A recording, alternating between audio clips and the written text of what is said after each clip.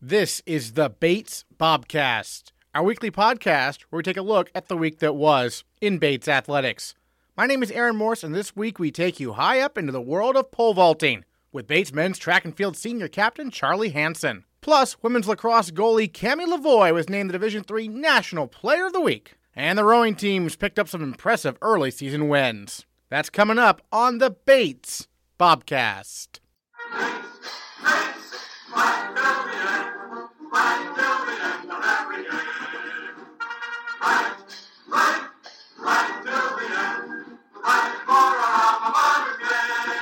The lacrosse teams took on Bowdoin and Hamilton last week. While both squads fell to the Polar Bears in midweek contests, the women regrouped to defeat the number 12 nationally ranked Continentals by a score of 13-12 on Saturday. Junior goalie Cammie Lavoie matched her career high with 13 saves in the victory, recording a season best save percentage of 52%. For her efforts, Lavoie was named the Intercollegiate Women's Lacrosse Coaches Association National Defensive Player of the Week, and she is our female Bobcat of the Week. Tell me a little bit about your background growing up in New Hampshire, right? How did you first start playing women's lacrosse?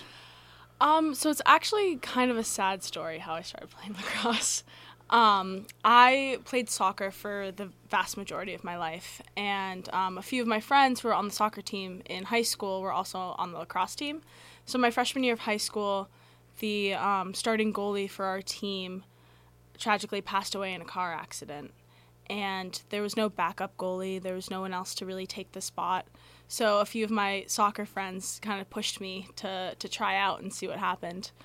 And I tried out, and I made the team. And that year we took that team all the way to the state championships, and I just fell in love with the sport and haven't looked back since. Wow, okay, so were you a goalie in soccer also? No, in goalie okay. I was an attacker. You were an attacker? Okay. Yeah, so a complete change of speeds. So what was it like becoming a goalie in lacrosse? What was the first thing you had to learn, kind of? I had to learn to be okay with getting hit a lot. I definitely had to learn to accept the fact that my body's going to be covered in bruises. But other than that, the position kind of just came naturally.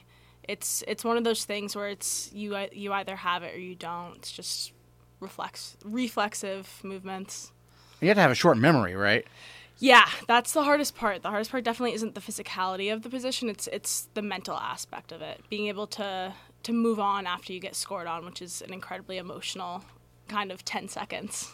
Well, and you touched on the circumstances. I mean, that whole season, take us through that. I mean, you must have all been playing for, the goalkeeper who had passed away, right? We were, yeah. Her name was Emma. It was a really special year because my high school team had never made it that far in the entire history of the program. So that year, just all of us being able to play for this set purpose, for this one thing that was so much bigger than all of us, it was a really amazing experience. And then you said, it came naturally to you kind of, and so when did you start looking kind of at colleges, thinking you could play, at the next level, basically? Honestly, the thought had never occurred to me. I thought high school is it. I'm just doing this to stay active, to have fun. And then I transferred schools my sophomore year of high school and repeated that year. And that's the year that my new lacrosse coach sat me down and was like, all right, let's start looking at some D1 schools. And it was so off of my radar. I had no idea that was a possibility at all. And then we just kind of brainstormed what I would be looking for out of a college experience, and D1 definitely wasn't it. I wanted to be able to balance my academics and my athletics, and then it was really important to me to be able to go abroad as well, which you wouldn't be able to do at a D1 school. So then I started looking at the NESCACs. So did you go abroad this fall then? I did, yeah. I went to Copenhagen. And how was that experience? It was great. It's just amazing being able to live in a completely different culture for 3+ months. You really get to learn a lot more about yourself and become a lot more independent. Yeah, for sure. Of the D3 schools, you're looking at what made Bates kind of stand out. Honestly, I think this is an answer that everyone's going to say, but it's always the people. The culture here is just so amazing. It's just one large family, and I love the fact that you can walk across the quad and always run into at least 3 people that you're friends with. It's just really nice to have so many friendly faces around. And then your first year here, the season gets underway, there's that game against USM, and then everything just stops. Take us back. What was that like for you? It was like the world was ending. I think it was like that for everyone. It was tough. None of us really knew what was going on. I remember we had a spring training trip to LA as a team, and I remember being on the plane, like, joking about COVID, being like, oh, like, this fun little disease is, like, coming around. None of us thought much of it. And then, obviously, it completely upended all of our lives. So it's been good to finally have a full season this year. And we have a new head coach, Renee Olson. What has she been like so far? Renee's amazing. I have nothing but good things to say about her. She knows how to balance the fun and the hard work so well. And she's just so determined and so supportive of all of us. It must have been quite the celebration on Saturday after getting the first NESCAC win for her, right? Yeah, no, it was an amazing moment. There's a video that's out there of her and our assistant coach, Annie, just embracing for like 15 straight seconds, and it's just so cute. Absolutely. And then, we interviewed you on Instagram right after the game, but, I mean, that final play, you mentioned the first year getting her stick on the shot. I mean, what was it like from your perspective to see that happen? Emily Mueller, she was the defender who got the stick on it. She is just such a cutie. So I just watched as soon as she got her stick on it and the ball went sailing high, I just saw her face just completely transform into, like, the biggest grin in the world, which was just an amazing feeling. And I'm just really happy that she got to have that and saved my ass so I didn't have to do anything. Right. Well, I mean, you had a great game, obviously, 52% save percentage there.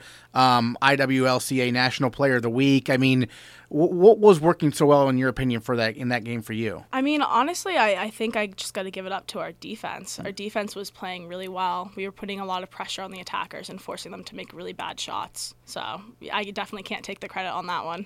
And as a goalie, how do you work communicating with your defense? Because that's such a huge part, right? Yeah, it's it's difficult sometimes when we start to get into some slumps to try to keep the positivity up. But, I think it helps that we're all such good friends off the field. We all feel very close to one another, very comfortable with one another. So it's one of those situations where, something happens, someone messes up, makes a mistake, we can quickly say, like, oh, do this next time, move on, and then just implement it in the next play. And you've had it's always a difficult schedule in the NESCAC, but it's been particularly, you look every week you're playing some sort of team who's ranked, and what's this gauntlet been like from your perspective, sort of?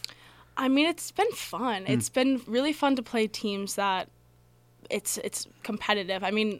The majority of our games, it's been close. Right. It's been really close.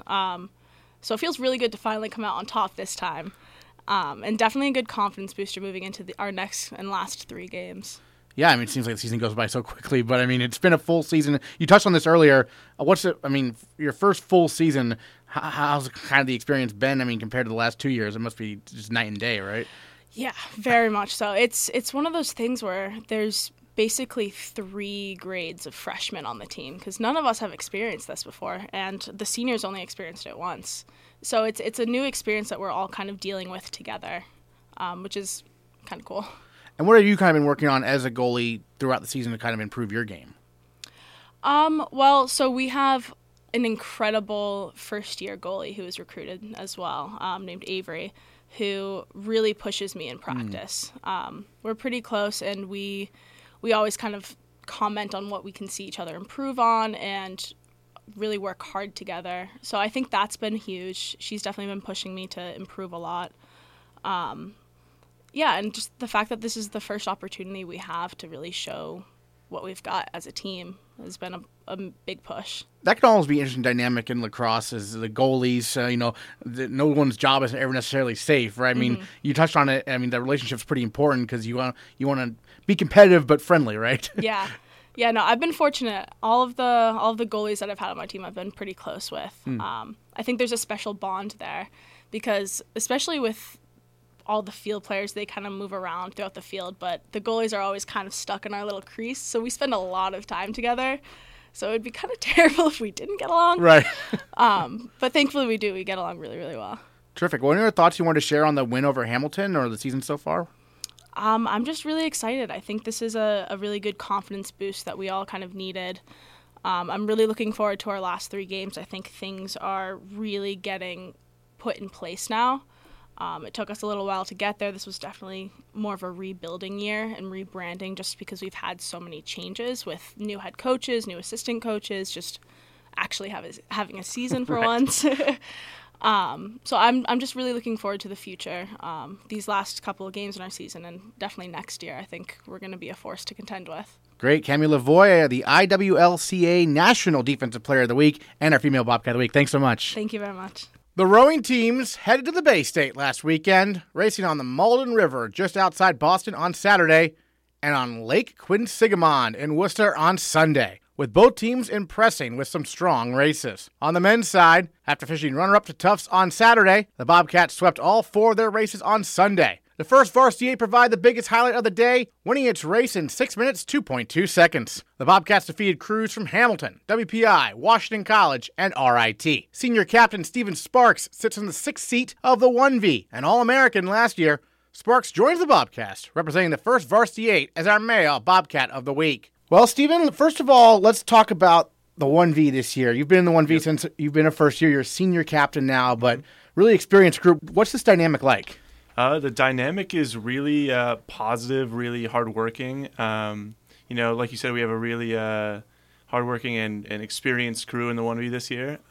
We were missing a few people for this past weekend, but we really were able to, tap into the depth of the program and still have an amazing result regardless of missing a few of our top guys. Take us through the races this weekend, because the first day I know you were up against the host, if you will, there on the Malden River, Tufts, and then a bunch of different crews. You outraced them all there on Sunday at Lake Quinsigamond. So take us through both races from your perspective. Yeah, so going to Tufts, we know they were going to be a hard crew. It consists of 2 dual races, so there's 2 heats and then a final. And then we raced Wesleyan first, which was difficult, but we were able to manage. And then we raced Tufts in the final, and, it didn't exactly go our way, but we performed about where we expected and wanted to be, considering we were missing a few guys.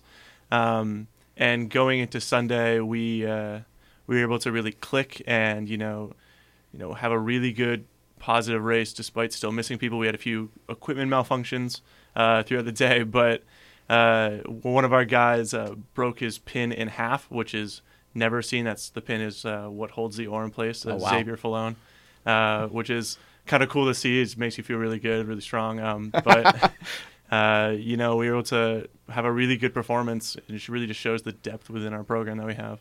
Broke his pin in half when? Right at the start of the race. Oh, wow. Okay. In the first 100 meters of the race is what's called breakage zone. Yeah. So if you break something within that first 100 meters, you're allowed to restart the race. And luckily, it was in the first 100 meters, the first 2 strokes, actually. And he snapped his pin, and we were able to restart the race, thank God. But it was a wild thing. I've never seen anything like that. Yeah, it seems like there's been some equipment things going on. I mean, I know in San Diego, the 2V and 3V had some stuff going on. Now it hit the 1V, I guess. Yeah, luckily for us, though, we were just out of we're still in the breakage zone for the 2V and 3V in San Diego. They were a little too far into the race to restart, unfortunately.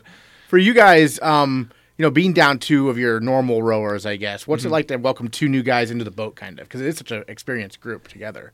At first, you always have the slight moment of panic. Oh no, we're missing 2 of our top guys, and it's a little concerning. But then you look down at who we're bringing up, and Xavier Fallone came up for our port side, and Sean Christensen, a first year, came up on our starboard side, and you realize they have a ton of experience rowing, and they both have crazy strong fitness, and you really build that confidence right back up after you have a day or 2 with them on the water. And it really just shows, the impressive depth that the program has this year, that we're able to lose 1 or 2 guys. I know the 2V also lost someone for last race as well. So we were racing in totally new lineups, totally different, never raced in those lineups before. And we were still able to be competitive with Tufts despite, losing. We're still able to be competitive with them and then sweep the following day. I think is really exciting from my perspective. You're in the 6th seat, right? Yeah. So tell us a little bit about that spot, particularly in the boat. What makes the 6th seat similar, different to other spots, perhaps? So middle of the boat, so 6 through 4 is what people typically will refer to, like, it's the powerhouse, I guess. Those typically the stronger ones, not necessarily have the best form. I'm not known necessarily for my form on the team, but they'll typically be the stronger ones on the team. 6 and 7 in particular will typically help fix or set the rhythm of our stroke seat. So stroke is Espen, and we follow him, and we're the ones making the live adjustments to his stroke. So Sobe in 7C and me in 6, we're the ones adjusting and trying to translate all his movements to the rest of the boat. And do you enjoy that role? I think so. Yeah. I think 6 seat holds a sense of pride amongst rowers because it's typically one of your stronger guys. However, with the experience we have on this team, we could cycle through about 3 or 4 guys in the middle 4 and still have really strong guys in each seat. So it definitely is. It's definitely a nice seat to have, but by no means could anyone else could take it from you any day. Well, I was going to say, Coach Steenstra, he does switch things up sometimes, right? Like he'll mix things up in the boats. Yeah. So oftentimes we'll make seat races or comparisons. Right before our race against Tufts, he switched a guy from 3 into 5C, and really it almost was just better. We had 0 practice in the lineup, and it turned out somehow better. So we have just that experience within our crew that we can shake people around and still have a great performance. I want to ask you, speaking of a point of pride, you were named an All-American last year. Yes, I was. The first rower in the history of the men's program to be named an All-American. They had a Coxon back in the mid-'90s. Yep. What did that honor mean to you to be named an All-American like that? So it was the first year they were ever doing All-Americans for IRA men. And I was at first a little shocked because I didn't realize they were doing it. And then a huge sense of pride. I know my coach called me, and it felt, personally really good. We haven't had a ton of wins on the men's time. We've had a lot of success. Oftentimes we'll say we've been getting second place a lot. Each week we would race a harder and harder crew and beat the former crews we had previously lost to, but then lose to this new tougher competition. And so that felt good. It felt like a win, especially after tough COVID years. And then coming in this year, obviously if I can get it again, that'd be awesome. But we've got so many people that are deserving of that award, and it's really impressive to see the guys right now, pushing for that kind of status that we haven't seen before. And how about in the fall, the Head the Charles, really strong performance for the men. That's kind of a good signifier, even though these races in the spring are different than the Charles, much different. That's a nice signifier for how the team's going to be, sort of, right? Yeah, exactly. So coming in the fall, we had a lot of, really it goes back to the summer. We had a lot of people racing over the summer, which we hadn't had before in their respective clubs from their hometowns or wherever. And bringing that experience into the fall, we knew we were going to be quick. I mean, we had all been rowing together for years now. We have a lot of seniors in the boat. A lot of seniors on the team in general. Unfortunately, in the fall, Thomas Monahan had broken his rib, so he was out, which lost us some speed. But we had Charlie Berman, who's a sophomore. He stepped up to fill the role and is crushing it. He's still in the boat now. And really, that fall really set up super nicely for the winter and is still keeping us excited for the spring results to come. Terrific. And take us through your background, kind of. I know your older brother obviously rowed here at Bates. Yep. He was in the 1V all 4 years just like you. But take us through when you were growing up. When did you start rowing? So I started rowing my freshman year in high school. I had trained all summer coming in freshman year to play soccer. And then my mom says, hey, I signed you up for rowing. And then off to the boathouse I went. And, everyone knew who my older brother was. So everyone knew me, but I didn't know everyone. But it created the sense of comfort and community on the rowing team, which I had in high school and which I still have here. And it was very exciting to talk to my brother as I was rowing in high school and then in college through his experience and through what I was experiencing. Anytime I had any questions or troubles, he's a great person to talk to, ask, figure things out.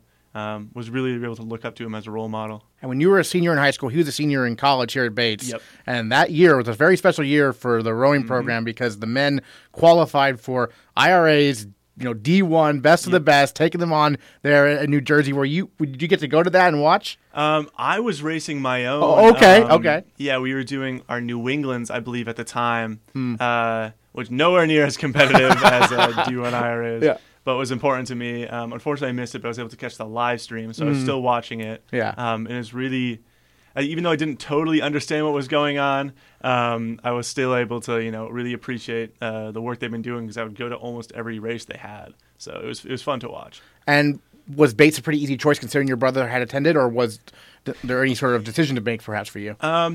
Bates was pretty easy. Yeah.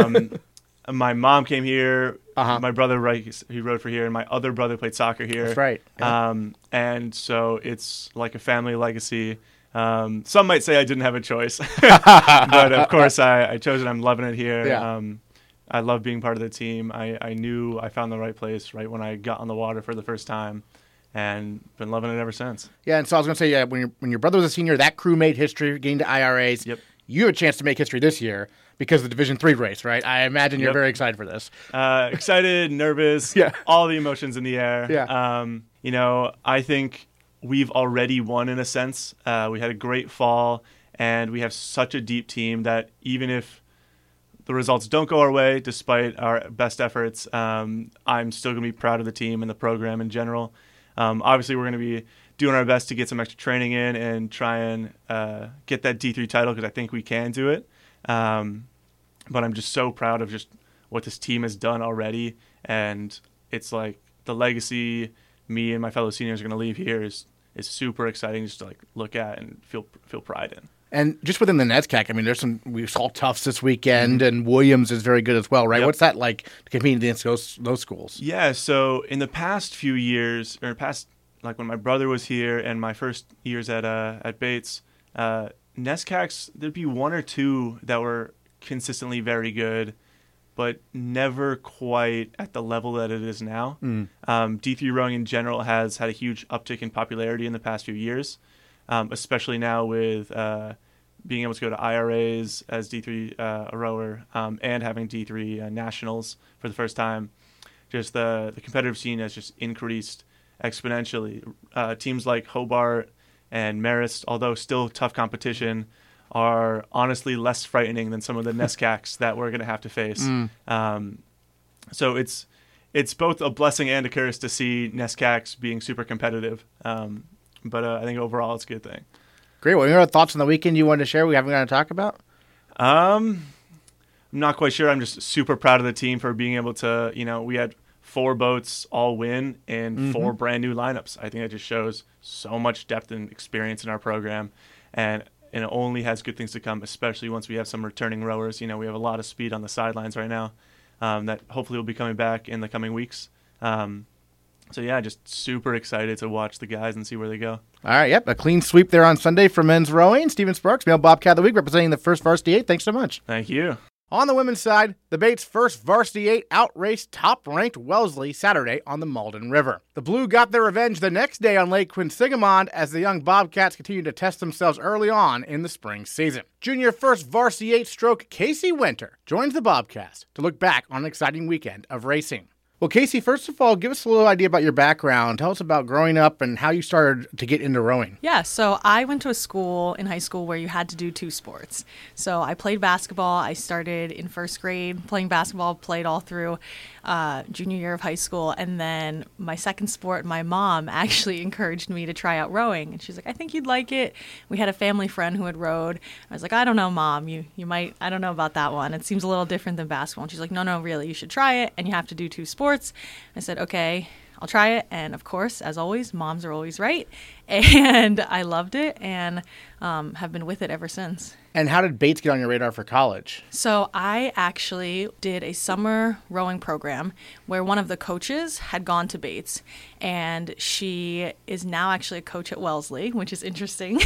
She's an assistant coach there, and she told me she was obviously had to be on Wellesley's side, but I was asking her about Bates because I knew she was there. I loved getting to row with her for the summer, and she said there's no other way like the Division III way of rowing, and then Bates has such a special way of doing of the way the program works and the coaching staff and just the mindset here, and so there really couldn't be anything better, and she was absolutely right. Your first year here, Bates wins the Heather Charles, and then there's no spring season. Yeah. Your second year here, there's no Heather Charles, You get a spring season, and you win the national title. You're in the second varsity that year, right, as a Yes. stroke seed, and now you're in the 1V. What has your development been like as a rower, considering kind of the strange path everyone's had to navigate, I guess? Yeah, of course. So I think that in terms of the path, the greatest thing for me has been being able to see all of those who've come before me and really being able to learn from the minute I got here, from the upperclassmen, from my teammates, from everybody who had experience with what we're trying to do here and how we're trying to do it. And I think that that has been really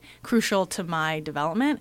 And then, of course, just getting the opportunity to row with a bunch of different people in a variety of different lineups and learning from each practice what I can work on, what I can improve on, especially being in stroke seat. As Coach always says, it's your job to take the information that the rowers behind you are giving you and then set a ratio to that, set kind of a purpose to that. And I think that getting to row with so many different people so far has been amazing and has been super helpful in my own development and then getting to work together for more speed. And what about the stroke seat seems to be such a good fit for you? We might have to ask Coach about that one. Yeah, he makes the choice, I guess, right? Yeah.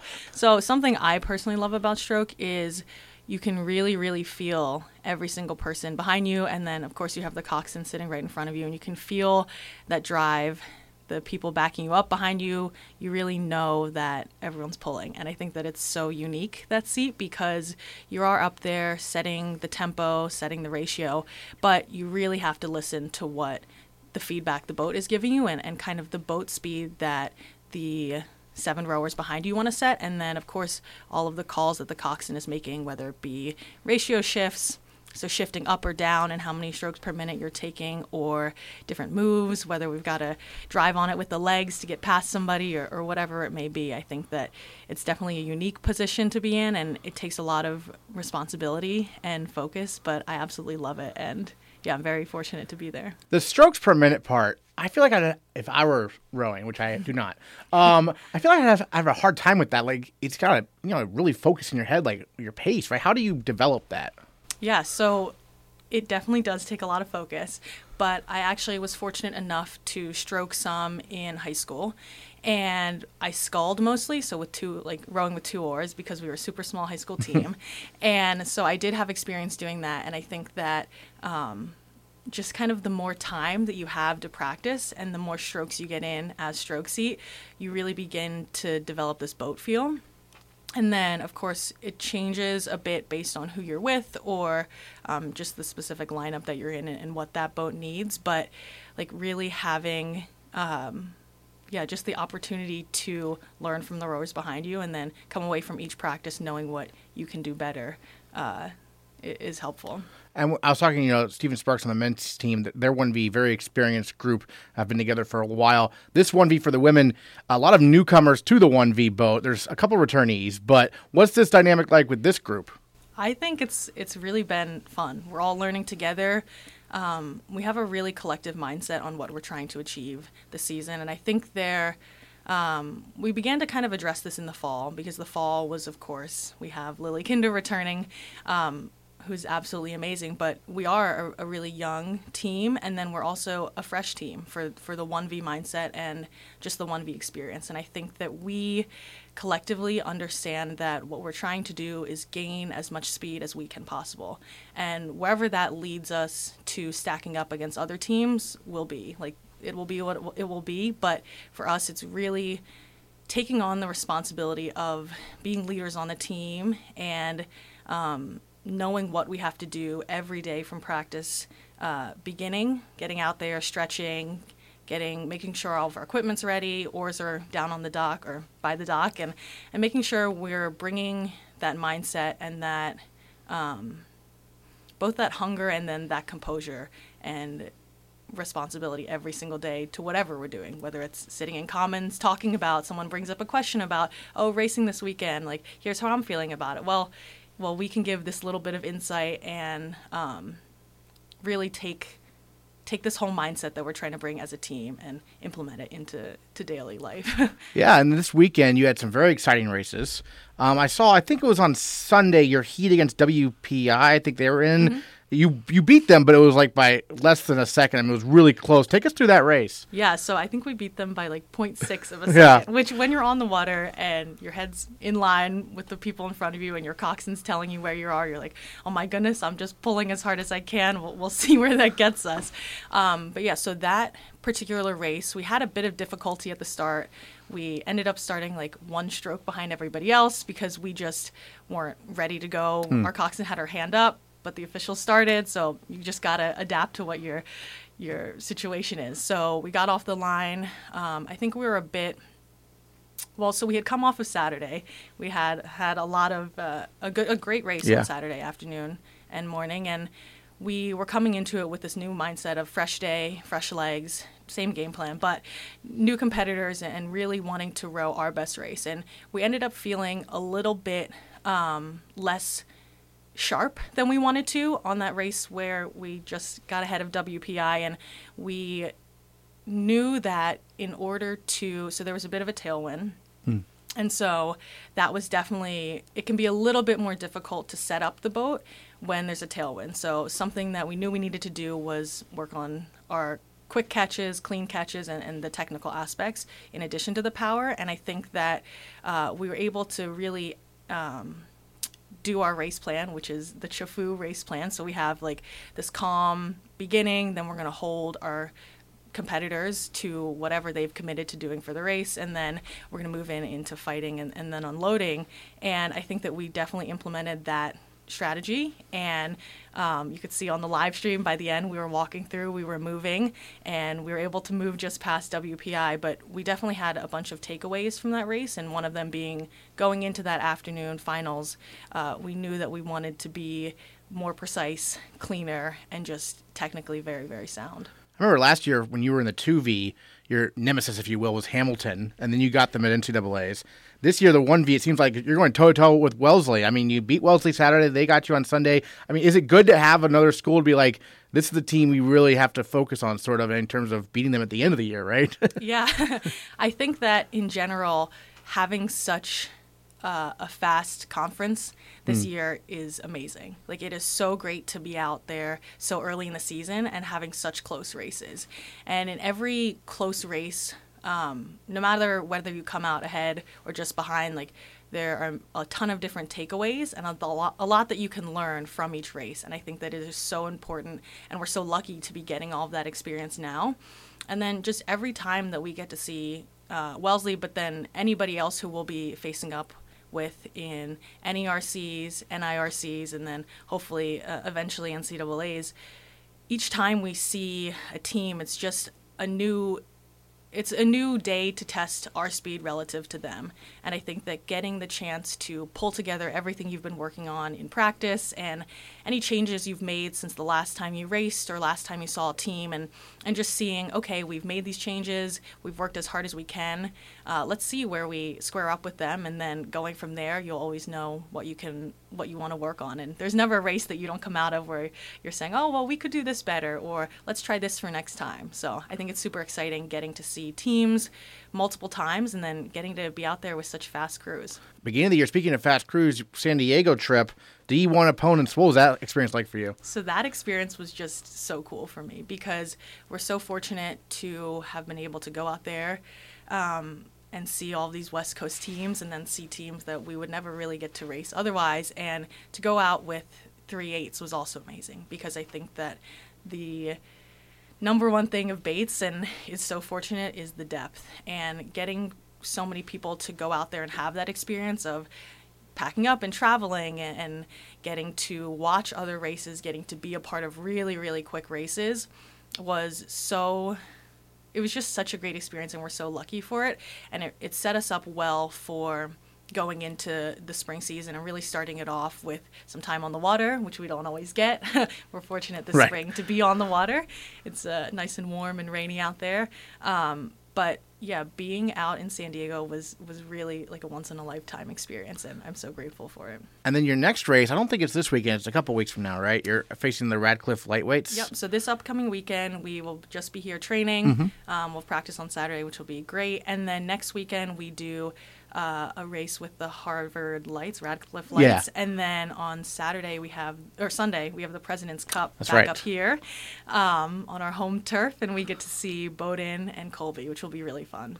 And I can't believe this. This is going to be your first President's Cup. Yes. You're a junior, but it's going to be your first President's Cup because it's an annual event, but not the last 2 years. So how excited for you for that to actually have a competition on the Androscoggin River? I'm so excited because each day we're out there, we're practicing, and last night, actually, or yesterday after practice, we got to do a nice quiet sit on the dock, and I think it was a very emotional experience for a lot of people, and we were just taking in how lucky we are to get to row here on the Scog, and then to get to be on the water right now in general is a first kind of for Bates rowing this early. And this whole spring is new to me, really. Right. As a junior, I have first years asking me, what is it like to travel on overnights? And I'm like, well, I'm figuring out just as you are, and let's do it together. But with everything being so exciting and new and fresh for me, I'm really just taking it all in and trying to slow down and enjoy all of the moments. I was going to say, last spring you got a few races in, but it just probably not the same thing, right? I mean, what was last year like? Yeah, last spring it was all on the Malden River. Yes, that's right. Every single race, the same location. Yeah. All at Tufts, which we were very fortunate they were able to host us, and it was great to be able to be out there racing. But this year is just such a fun experience of getting to have parents there, spectators, right? Like last spring, we're going down the river and we could hear our oars, their coxswain, and our coxswain. And some of our rowers who weren't racing maybe at the time would be cheering, but other than that, it was dead silent. And just racing down the Malden River this past weekend, the number of spectators who came out from all teams was amazing. And it's just so great to have that atmosphere back of parents, friends, alums, former rowers, like everybody who's coming out. And it really makes you step back and take a second and look and see like how many people are out there supporting Bates rowing. And that is really that's a very humbling experience. I think we saw that at the Charles this year as well, this past Charles, where we had so many alums come out, we had so many parents come out, and we're just excited to see us back racing kind of at full strength. And hopefully the spring will continue with all the normal things that we get to have. All right, Casey, thank you so much for joining us on the Bobcast. Really appreciate it. Thank you so much. It was great to be here. In track and field, the women and men traveled to Tufts on Saturday to compete against the Jumbos, RPI, and MIT. A pair of Bobcats moved on to top 10 all-time performance lists at Bates, with junior Liam Byrne throwing the javelin more than 180 feet, and senior captain Charlie Hansen clearing the bar in the pole vault at a career-high 14 feet, 7.25 inches. Hansen tells us how he got involved in the vault when he was in high school. It all started my freshman year of high school. I was mainly a hockey player, and I broke my collarbone. And so that took me out of hockey for a long time. And so I was talking to my dad and my sister, both of whom were really good athletes in their own right, both track stars, as I like to call them. And so they say, Charlie, have you ever thought about pole vaulting? And I said, no, I haven't, but it looks kind of scary. Maybe I should. And they go, no, I think you're perfect for it. You got the right build. You're fast, or at least somewhat fast. So I think you should give it a shot. And so thankfully, I'm from a region where there's a lot of good track and field clubs, a lot of good vault clubs. So I joined this club called DC Vault with his coach, Ed Luthi, who started coaching me, and I just kept at it until I came to Bates, where Coach Fresh obviously started coaching me, and this year Dean Dumas, who's picked it up. So I've been very lucky to have a lot of good coaches through my development at the vault. Do you remember your first vault, in high school? Do you remember that first moment? I do. I remember my conference meet. I think I only jumped about 9 feet, maybe 10, but it was exhilarating. It was the most fun I've ever had in a sport. All my teammates were there to watch, and so I was just instantly hooked after that. Great, and then take us through how you decided to come up from the D.C. area to Bates. Yeah, so I went to summer camp in Maine, and so I visited Bates on an August day, which is kind of uncharacteristic for what Bates is like for the rest of the year. And I realized, if it's like this, year-round, then I want to stay here forever. Obviously, that's not the case. But during that visit, I met Coach Farashidyan, who said, we've got a great track program. We'd like you to be here. And he saw a lot of potential in me, and he told me about all the vaulters that he'd coached previously. He'd taken to, national meets, things like that, and it just seemed like the perfect fit, both academically and athletically. And tell us about your dedicated vault coach this year, kind of the first time we've had a dedicated vault coach in Dean Dumas. Tell me about him. Yeah, Dean Dumas is a really good vault coach. He vaulted at USM. He coached at Amherst and at Smith and at Mount Holyoke. So he has a really good pedigree of coaching and athletics. Dean differs in the way that he coaches from Fresh. Coach Fresh was very, here's what you're going to do, and you just followed it. Dean gives you a lot of agency in your choices. So last weekend I decided to move up a pole, and he didn't tell me to do that or anything. And he said, that was a good choice. I'm glad you picked that for yourself. And so I think that they differ in their coaching styles, but they're both very, very good coaches for the vault. So for those of us who don't know anything about anything, moving up a pole, what does that mean? So technically, poles are differentiated by their weight limit and by their length and by their sort of bendiness or their stiffness. And so basically you start off a competition with a relatively light pole, relatively not as stiff. And then the further on in the competition you go, you tend to move up poles, which means that you go to a heavier pole or a stiffer pole, so that way you can get more pop out of it and go higher. And so usually the coach's job is to tell you when to move up a pole, when to move your step, things like that. And during this competition, I just decided to do it on my own for some reason, and it worked out well. And he said, well, great, it worked out. Don't do it again. Personal record, as you mentioned, what was it like clearing that bar there? It felt great. It was a really tough competition. We had a lot of good rivalries between MIT, Tufts, and RPI.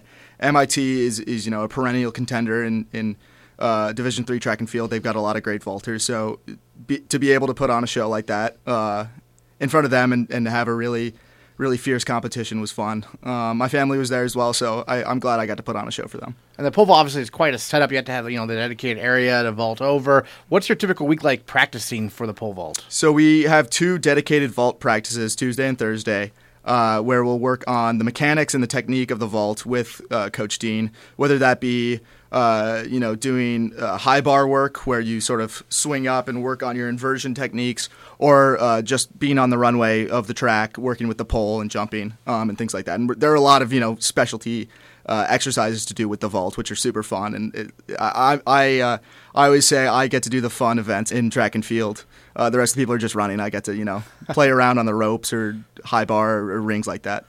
Gotcha. It's almost like some gymnastics involved. Yes. Yeah. So we have a newcomer, Jack Silver, who was a very good gymnast in high school, and he decided to come out for the vault, and he picked it up like a natural because so much of what you do in the vault is very, aerial technique-wise, and so he is looking really good right now with only having 3 or 4 months of practice. Great. And then in terms of what goals have you set kind of for your senior year? Obviously, we're into outdoor season now. PR last week obviously is great. What are some stuff you have in your head? Are there certain marks you're looking for or whatnot? I think the main focus right now is to win State of Maine's, help in any way I can, whether that be setting a PR or just gaining some points for the team. That's what I'm focused on. The week after that is NESCACs. I think we have a really deep team, and if I can contribute to winning a NESCAC title, I think I'll be very content. In terms of PRs, I'd like to go higher. That's not always in the cards. It's track and field is kind of finicky in that way. You don't know if you're going to do better or worse every week. But if I can just continue that upward progression, I'll be happy. Yeah, it's not necessarily linear, right? No, there's ups and downs, if you will. What's that like kind of from your perspective? It's frustrating at times. I think in years past when I've had a good meet, I usually follow it up with a terrible meet, with a no height, as we call it, where you just don't make a single bar in a competition. And so you have to really focus and practice your mental fortitude and your perseverance, and make sure that one meet does not define you. In the same way that a PR week can really lift your spirits, you got to make sure that the off weeks don't really take away from that. Certainly. And then you're one of the captains this year. What's that like being a senior captain of the Bobcats? Big team to be one of the leaders of, right? Quite a large team. Yeah, we got about 60 guys. Yeah. It's been really fun, really fulfilling.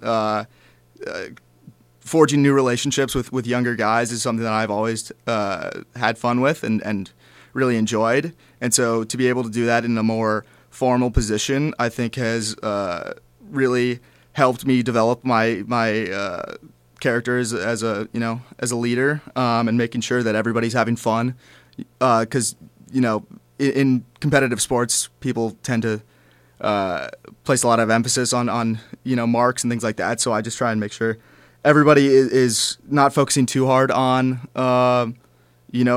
their performances, but just enjoying the sport while you can, because the pandemic really proved to us how fleeting our time at Bates is and our time on a competitive sports team. So I just try and make sure that people remember that. Yeah, this is your first real track and field, indoor and outdoor, I would say, since your first year. Yep. Yeah. Since my freshman year. What's it been like, the experience? It's been great. I mean, I can't express how much I missed it the past couple of years. It's just so fun getting out into a competition with 10, 12 teams and just fighting for it. Really enjoying a tough competition. It's going to be great to host the main state meet this year, right? Yeah. So it'll be the first year we hosted a state meet, and that's a really, really fun one. It's going to be a shootout for sure. And so, yeah, I think if we come out with a win in front of the home crowd, we will be very content. Well, because I know you got the win in the indoor season. Yeah. Got the win. Well, you're not on the cross-country team, but the cross-country team got the win too. Yep. So for the clean sweeps on your mind. Yes, right? we want the Triple Crown for sure. That is definitely on our minds. Excellent. What are your thoughts you wanted to share on kind of your season so far? I think we've just started to begin to peak, and we're hoping to bring this positive energy and this momentum into states and then NESCAC and hopefully Division III regionals. And we hope to send a lot of guys to nationals. I know the throws squad is looking really good. I know the distance team is looking really good. I know our sprints are looking really fast. So we're just hoping to send a wide array of guys to nationals if we can, and at the same time have fun and make sure that the team atmosphere is great and camaraderie is maintained. All right, Charlie Hansen, thanks so much for joining us on the Bobcast. Really appreciate it. Thank you. In other Bates athletics news, the baseball team defeated Plymouth State 6-4 in their home opener last Tuesday and defeated Thomas College 10-9 on the road the following day. It was sweeps week thereafter as baseball dropped a Sunday doubleheader to Tufts and softball took a twin bill from Thomas on Wednesday before getting swept by Colby in a 3-game series over the weekend. Sunday's series finale was a wild one, with Bates falling 16-13 to the Mules after trailing 8-0 early in the contest. Keep your eyes on GoBatesBobcats.com and the Bates Bobcats mobile app for all the latest Bates athletics news. And we'll catch you next time on the Bates Bobcast.